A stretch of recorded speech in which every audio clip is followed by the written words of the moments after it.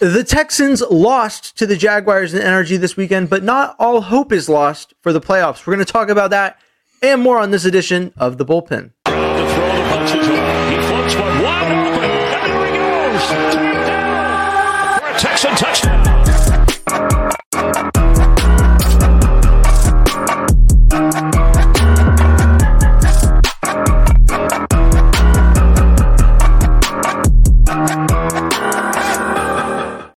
Hello and welcome. I am James Roy. This is Tom Chabria, and as always, this is The Bullpen. We are here to talk about Texans football on this Wednesday edition of the Bullpen recap of the Texans-Jaguars matchup. Tom, I was there, and I can tell you this. Watching a 58-yard field goal attempt fall short and hit the crossbar from behind the field goal post in person is that much more disappointing than seeing it on TV. Because I'm watching Amendola's kick fly, and I'm like, oh, that looks like, I'm like gaining hope as it's in the air, and I see it at the top of its arc, and I'm like, oh, I don't think that's gonna make it. Like very early on in that kick's flight, I was like, and then hitting the crossbar, I was like, oh, maybe it did it. No, I didn't.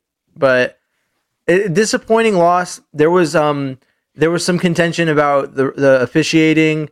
I think that the Texans played a big role, just as big, if not bigger, than the officiating in the outcome of the game. That's to say that I think the officiating affected the outcome of a close game.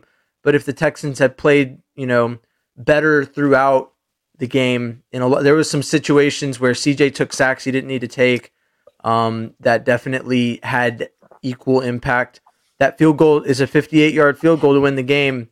And literally, CJ goes, first play, 2nd and 25, makes it all back up, first down. Now it's 2nd and 19. He's taken all kinds of sacks. I think CJ had an impressive game, and I don't think it's all him. I think the offensive line played into it. But I mean, do you agree? Do you think that the officiating is just the end all be all that cost the Texans this game? I absolutely feel that the officiating was a huge problem. That's 10 points that I feel like at minimum that the Jacksonville Jaguars were awarded because of third downs that were now first downs on plays that did not pan out for different, whatever. And the officiating was probably as worse as and I'm not one of those people that wants to be, the officials. I don't want to do that. It's not what I want to do. This is the first time I felt like, no, this was one of the poorest officiating games I've ever seen. The pass interference calls left and right, where it was just like so much ticky-tack stuff that you never seen called. The 50-yard bomb to Tank Dell, which would probably have been another 3 points the other way, is not called. Tyreek Hill has that same play in his playbook every week, and we see it every week, and they complete it every time, and it's never an issue. And the fact that they threw the flag after the fact made it more suspect. That was interesting to see, speaking to that play, because I was talking to the guy next to me, and he's like, they threw that early, and I said, no, they didn't throw it early. That flag came out after the play had happened, and then they called it on a motion, having two men in motion. There's literally not two men in motion. I thought I heard something about motion towards the line of scrimmage maybe being the penalty, but I'm just so confused on what they were looking for there. It was like they saw the big play and said, oh no, Vegas isn't going to be happy. Here's the flag. So the play you referenced, the final drive where CJ gets sacked, it was a horse collar. The dude literally put his hand in the back of this man's jersey and pulled him down from it. In any world, and CJ turns around and looks at the ref who's standing right there with his hands up going, what are we doing here? CJ is not a little dude. It's not like that guy with his big meat hook could pull him down because he had been shaking tackles all game. So when you talk about CJ making mistakes, sure. Could he have? There was a couple plays he could have dropped back further. There was definitely plays where he held on to the ball too long. This is a rookie quarterback. These are mistakes that happen throughout the game. These happen to vets. Mahomes makes these mistakes. Allen makes these mistakes. Tua makes these mistakes. They're magnified when you lose the game, of course. However, it shouldn't have been this close. Like when you objectively look at all that was awarded to Jacksonville by way of yellow hanky, and what was denied to the Texans by way of yellow hanky, one way or the other. It's not close. The game was not close. It was one-sided. These are drives that had stalled over and over again that were allowed to continue because of flags for pass interference. And I can't look at this Texan team and judge them harshly at all, knowing what I know, seeing what I saw. Poor Tavierre Thomas. He gets 2 pass interference on consecutive third downs, and then asked to guard Calvin Ridley on the goal line, and everybody's cooking him on social media. And I'm like, what do you want him to do? He literally had the least contact with a receiver and got pass interference that you could have. I don't know how you expect him to guard anybody. And then it's their best guy. A lot of times they use penalties like for example, with holding, they'll throw that flag to try and like let the O-line know, hey, we're seeing a lot of holding. We're calling this one to let you know you need to like back off. But the way that progressed, they were like watching Tavierre Thomas and flagging him to the point where like I watched that cross with Ridley that you're talking about where he gave up the touchdown, and I'm like, what is he supposed to do? He just got flagged 2 times in a row for what was not pass interference by definition, and then is asked to guard, Calvin Ridley on a crossing route, and he's like, can I make contact with him? If I touch him, am I going to get called for a pass interference? Like they removed his ability to play defense by flagging him out of the ability to play coverage. Like that's not his fault. That's an officiating issue. So I 100% agree with that.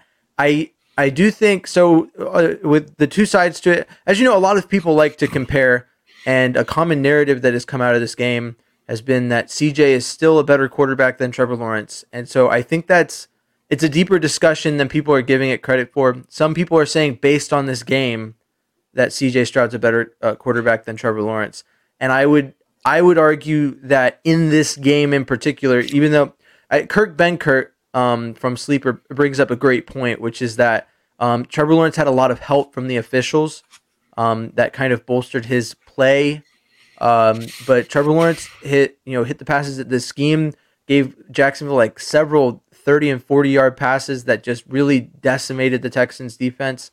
But I would say that in this game, isolated, we can say that Trevor Lawrence was the better quarterback, just looking at how the game carried on, the result. There's a lot of different factors. But if we're looking at the season, then we're looking at CJ Stroud as the better quarterback.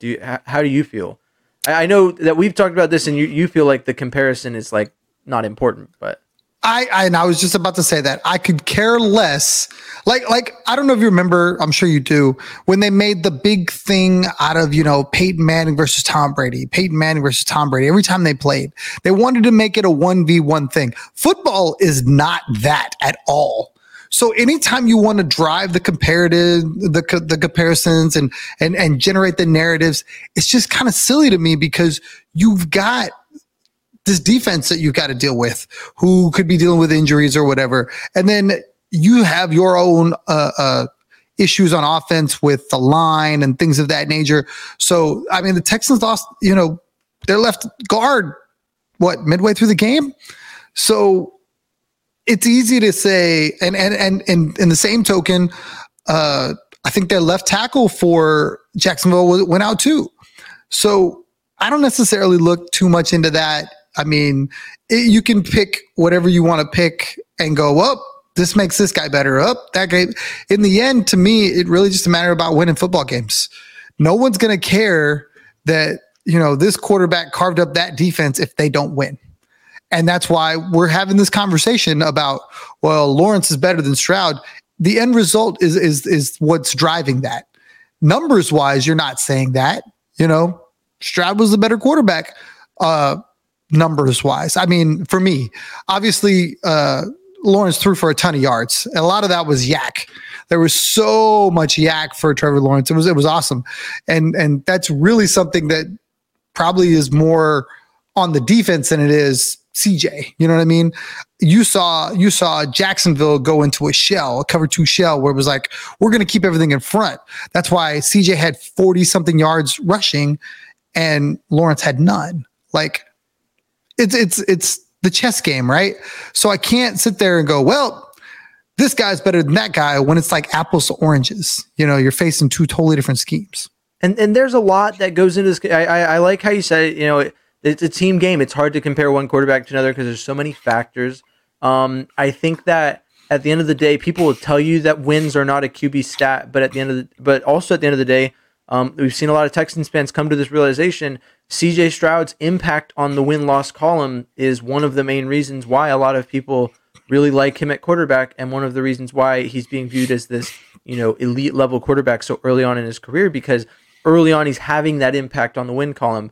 And so also you have to look at all the different factors around this game. Like I said earlier, and I agree with you that other elite quarterbacks do this, but it is something that was somewhat of a problem. CJ's play outside of just how many yards he threw for and touchdowns. Like, he had some really good plays, but he also had a lot of plays where he hung onto the ball too long or didn't drop deep enough. And the offensive line did as best they could. And I'm not saying that it was always his fault or the offensive line's fault, but some of those sacks, you have to think that CJ was trying to do a little bit too much with the ball. And I love that about him. That's not a bad thing from my perspective, because I think some of his best plays this season would come across if it's like going for it on a 4th and 1, like really at the opponent's 40-yard line, right? Instead of maybe trying a long field goal. If you make it, you're a genius, right? Or sorry, fourth and goal and going for a touchdown. If you're 4th and 1 and you go for it and you don't make it, like, you look like an idiot, because why didn't you take the 3 points? But if you make it, you look really smart.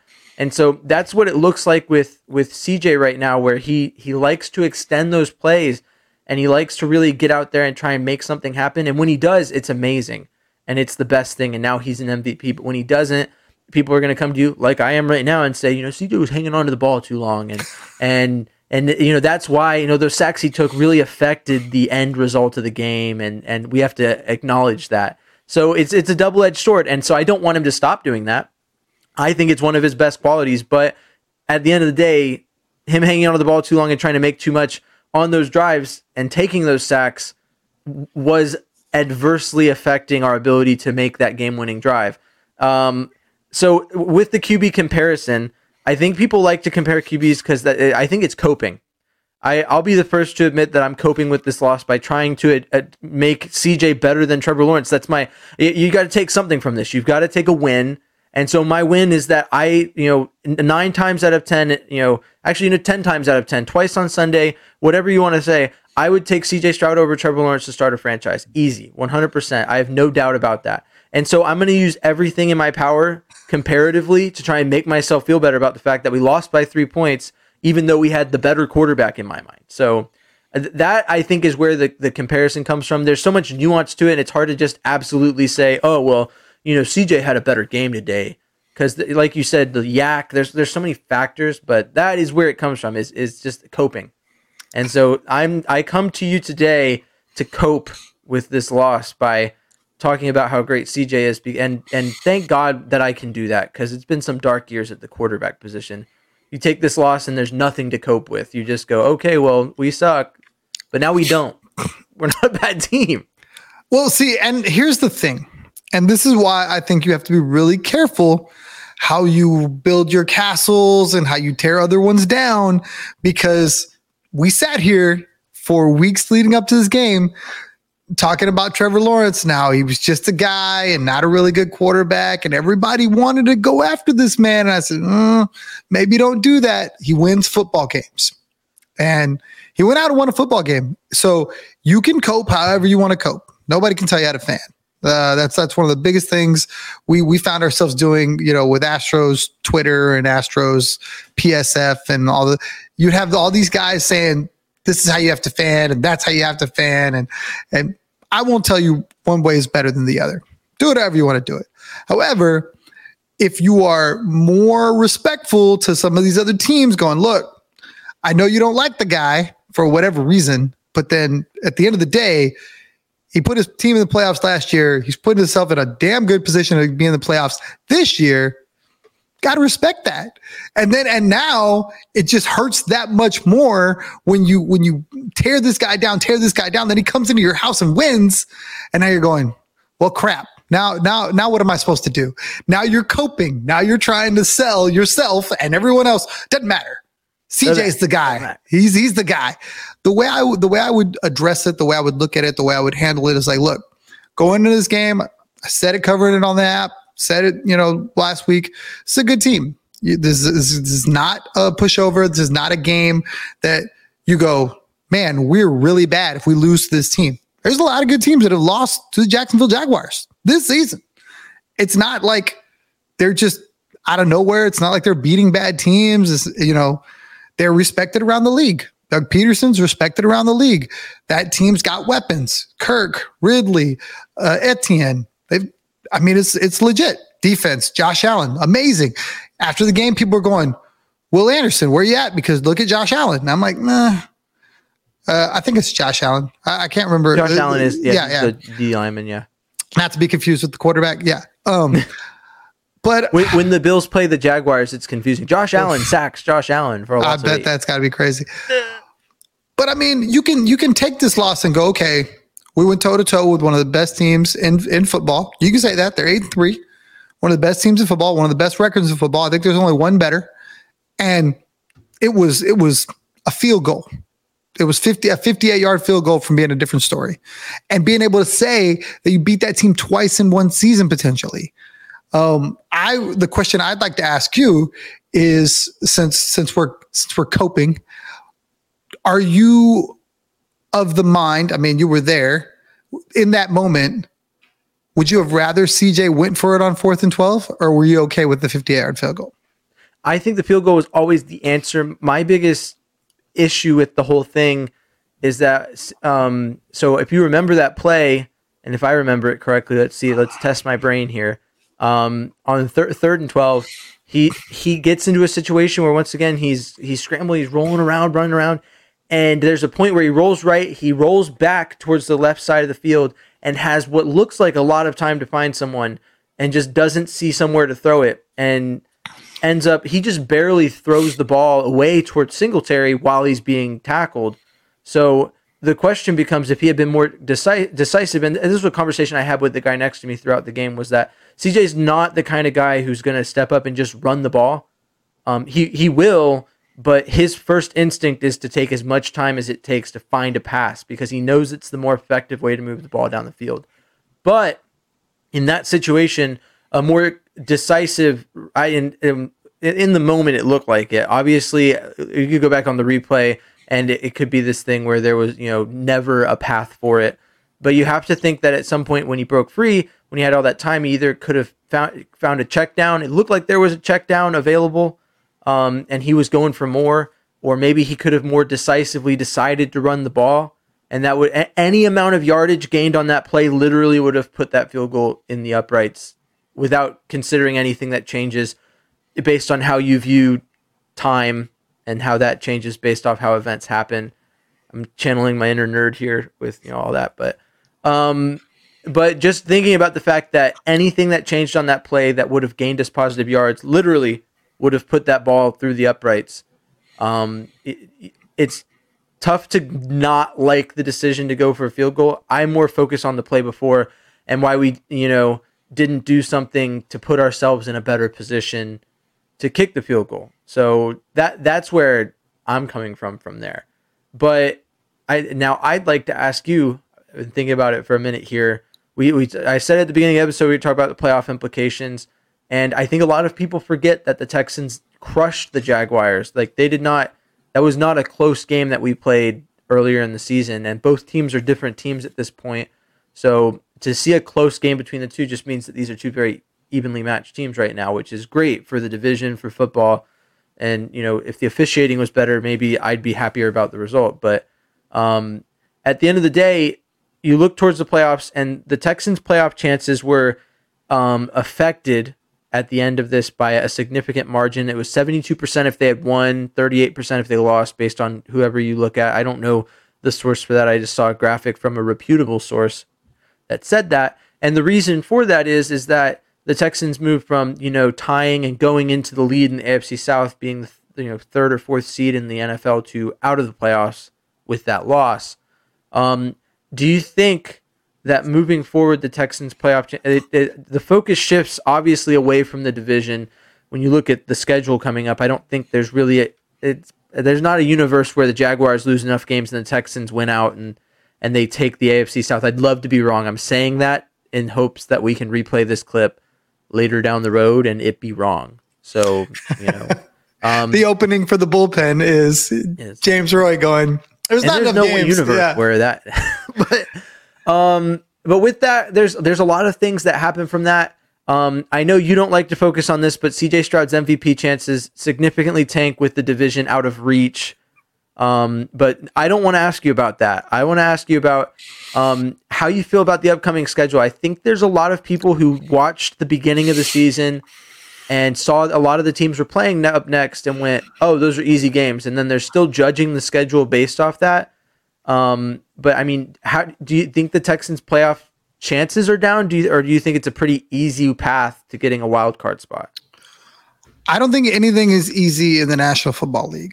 I mean, I would love to sit here and tell you that, oh, they're going to win every game and nobody that they play going forward is better than the team that they just played. I could say that, and that would make a loss to one of these teams hurt that much more. So respecting that all these teams are better than they were at the beginning of the season, that they've played competitive football, that they've been in some games with good teams. You have to kind of respect that. You know what I mean? There's no one you can sleep on. I mean, there have been teams that have taught us that. You know, the Miami Dolphins beat the Denver Broncos, who we are playing, or who the Texans are playing this coming Sunday. They hung 70 on them, and Denver has since then went on a tear, and now they are right there smack dab in the middle of the playoff hunt. They're quite literally one spot behind us. A loss here would put them ahead of us. So things change, and they're playing good defense. Broncos country is rolling, or however you want to say that. Yeah, they're riding, whatever. They've been good. So I'm not going to sit here and go, they should win every game. They're going to make the playoffs. It's a foregone conclusion. I feel like they have a great chance. I think that everything in front of them is totally attainable. No team that they play is light years ahead of them. All these games they're gonna have to go in and do their work. They can't have bad games. You know, they need a little bit of luck. They're gonna need to make a 58-yarder where they missed one. I think every team needs that. Regardless. By the way, I just saw that they're signing Amendola to the practice squad after he clears waivers, which means he's likely going to be the kicker again next week. I heard they were working out Brett Maher. They're working him out. I don't know if they're going to sign Maher.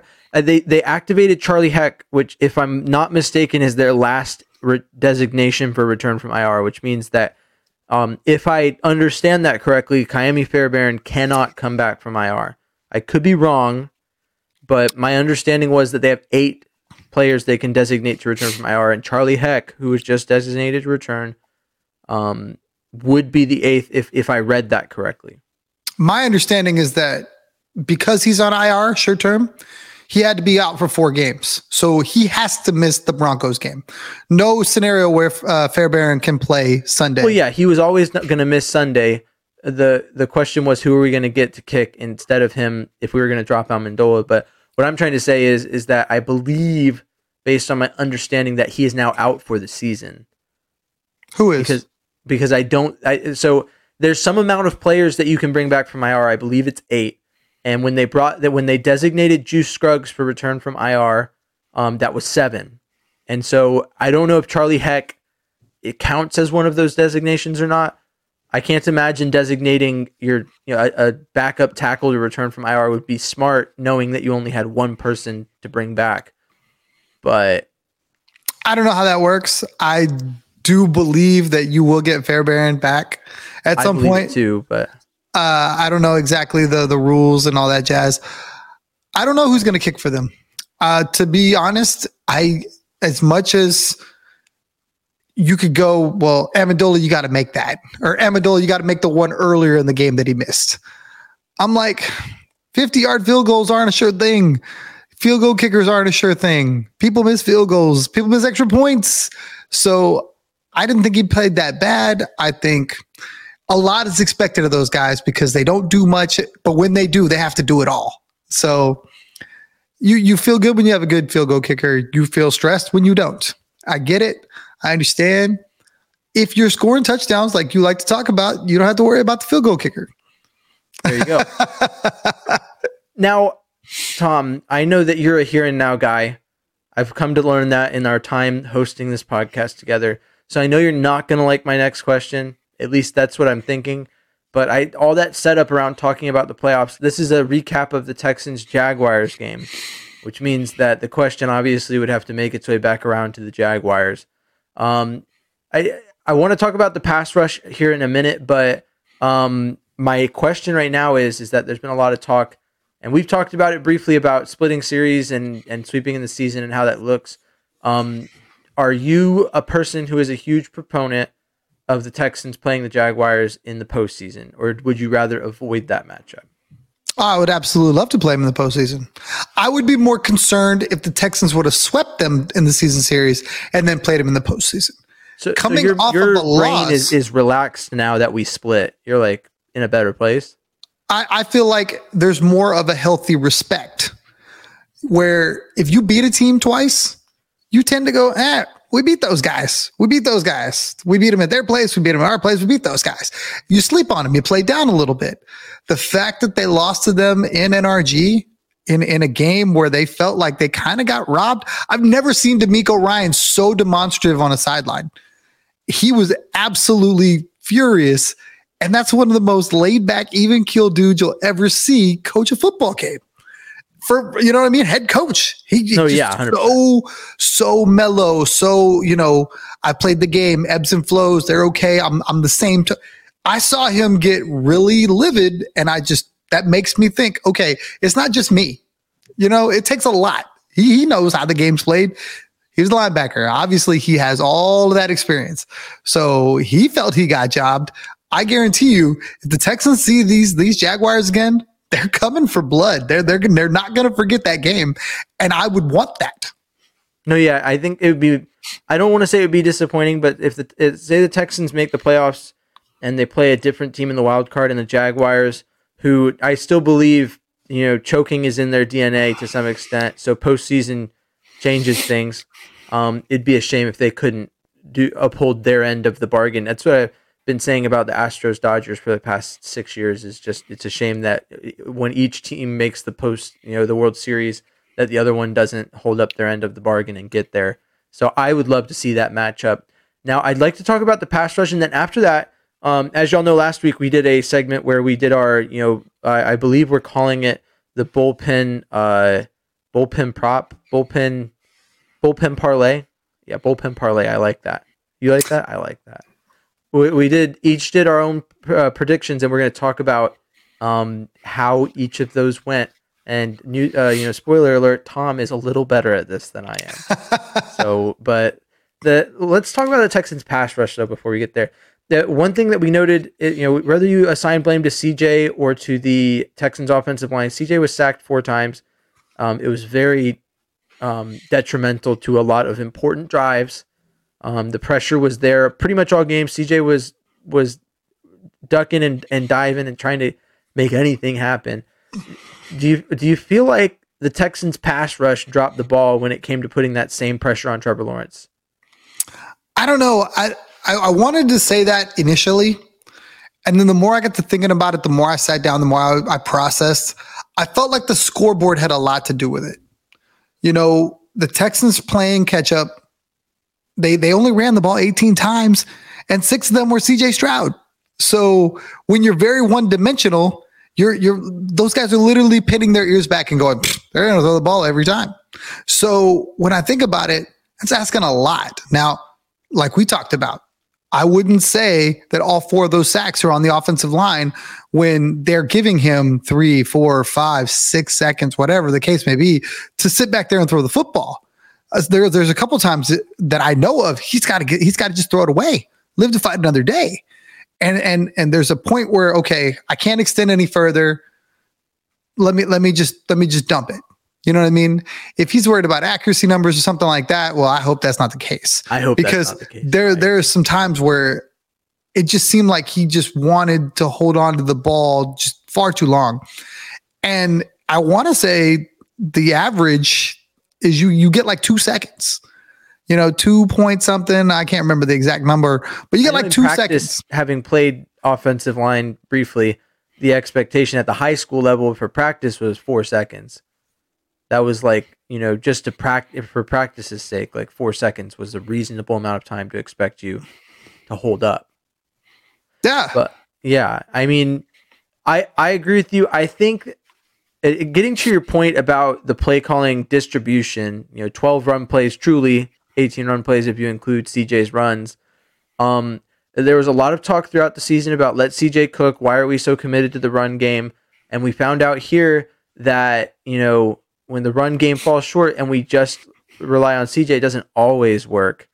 And I don't think that's reflective on CJ. I think that at the end of the day, the Jaguars defensive, run defense really did a good job of holding up a freshly returned Dameon Pierce and Devin Singletary. And I think that if we get even a slightly more effective run game, that this game could turn out different in spite of the officiating.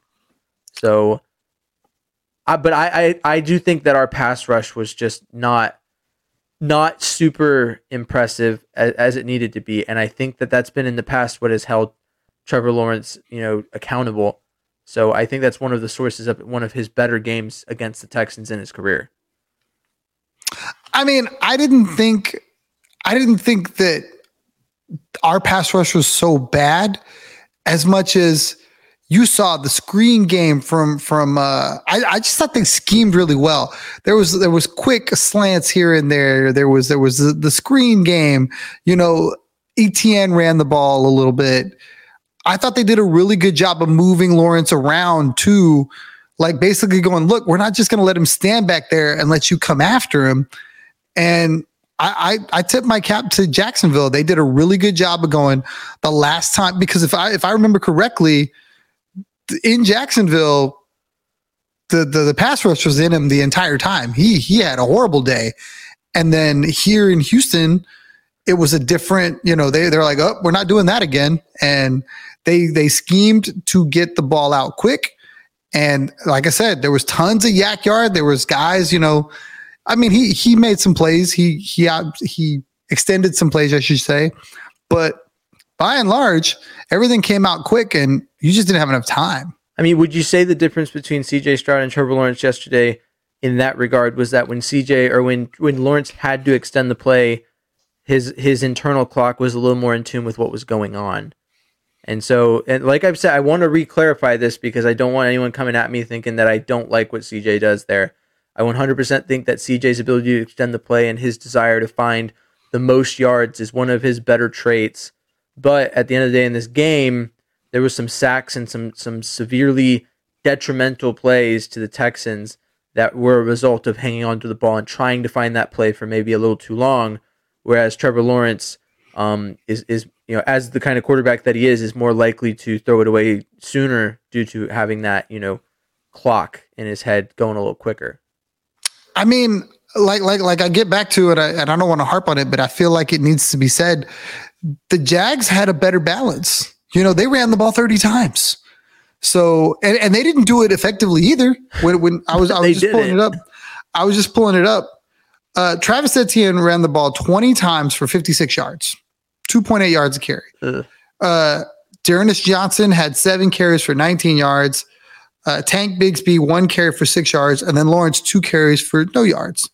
So, I mean, those plays are plays that, all right, now I'm going to not have the opportunity to rush the passer. When you look at what the Texans did, it's like, how do you expect CJ to sit back there and throw the ball 36 times and only run the ball 18 times and not have the pass rush in him? Like, it's just so lopsided one way. I mean, it's tough. Like you said, they're pinning their ears back and they're just running for him. They're just going for it. Well, I mean, on that note, I guess we can talk about how wrong I was and how right you were in a different way with the bullpen parlay. I'll go first since and honestly, I was only wrong on one thing, and I don't want it to come across as fan bias. legitimately the trend with Trevor Lawrence playing the Texans is that he just doesn't do super well. And so maybe that's bias, maybe that's like a trend, but I feel like this performance is the outlier. And so I don't feel like I was out of line for saying this, but my parlay was 264.5 over under for passing yards for Trevor Lawrence. I took the under, which looks really dumb now with all those yards after the catch, but that happened. But I got everything else right. Tank Dell came into the game with a 3-game streak with touchdowns. He extended it to 4. I took the anytime touchdown over half, so he got that. And then, obviously with the lack of run game, CJ threw it so much that I took the over on completions at 23.5, and CJ hit on that. And so 2 for 3 is not bad, but that is just the one part one area where you don't want to be 2 for 3. You got to be 3 for 3. So I'm 0 for 1 on the season as it goes, because it's just, all it takes is one. But Tom, what do you got? So I had 3 picks. I felt really strongly that CJ Stroud was going to exceed his prop for yardage, and he did that with relative ease. I had no question about that. The man's thrown for 300 yards in, I think, 4 straight games. Yeah. Yeah, and that his prop was 275 yards, I think it was. Easy pick. Nico Collins, I felt like without Noah Brown, Nico Collins stood to at least exceed his prop. I didn't peg him for 100 yards, but he got 100 yards. His prop was 60 yards. And then I had Christian Kirk. I figured, obviously, this game was going to be a shootout. It turned into that a little bit. I thought that with Derek Sealing Jr. matching up against Calvin Ridley, that Kirk would be able to eat. He exceeded his player prop. I mean, every wide receiver for the Jags, with the exception, I guess, of Ingram, probably got their props because they threw for 360 some odd yards. Well, I liked your logic on the Christian Kirk prop. I thought that was really well thought out, and it played out that way. I mean, I watched Kirk get a lot of targets early on when Ridley wasn't getting through initially. Kirk was catching a lot of work, and that helped him out definitely. What was the prop for Trevor Lawrence? Because I'm interested in what was the under? 264.5 yards.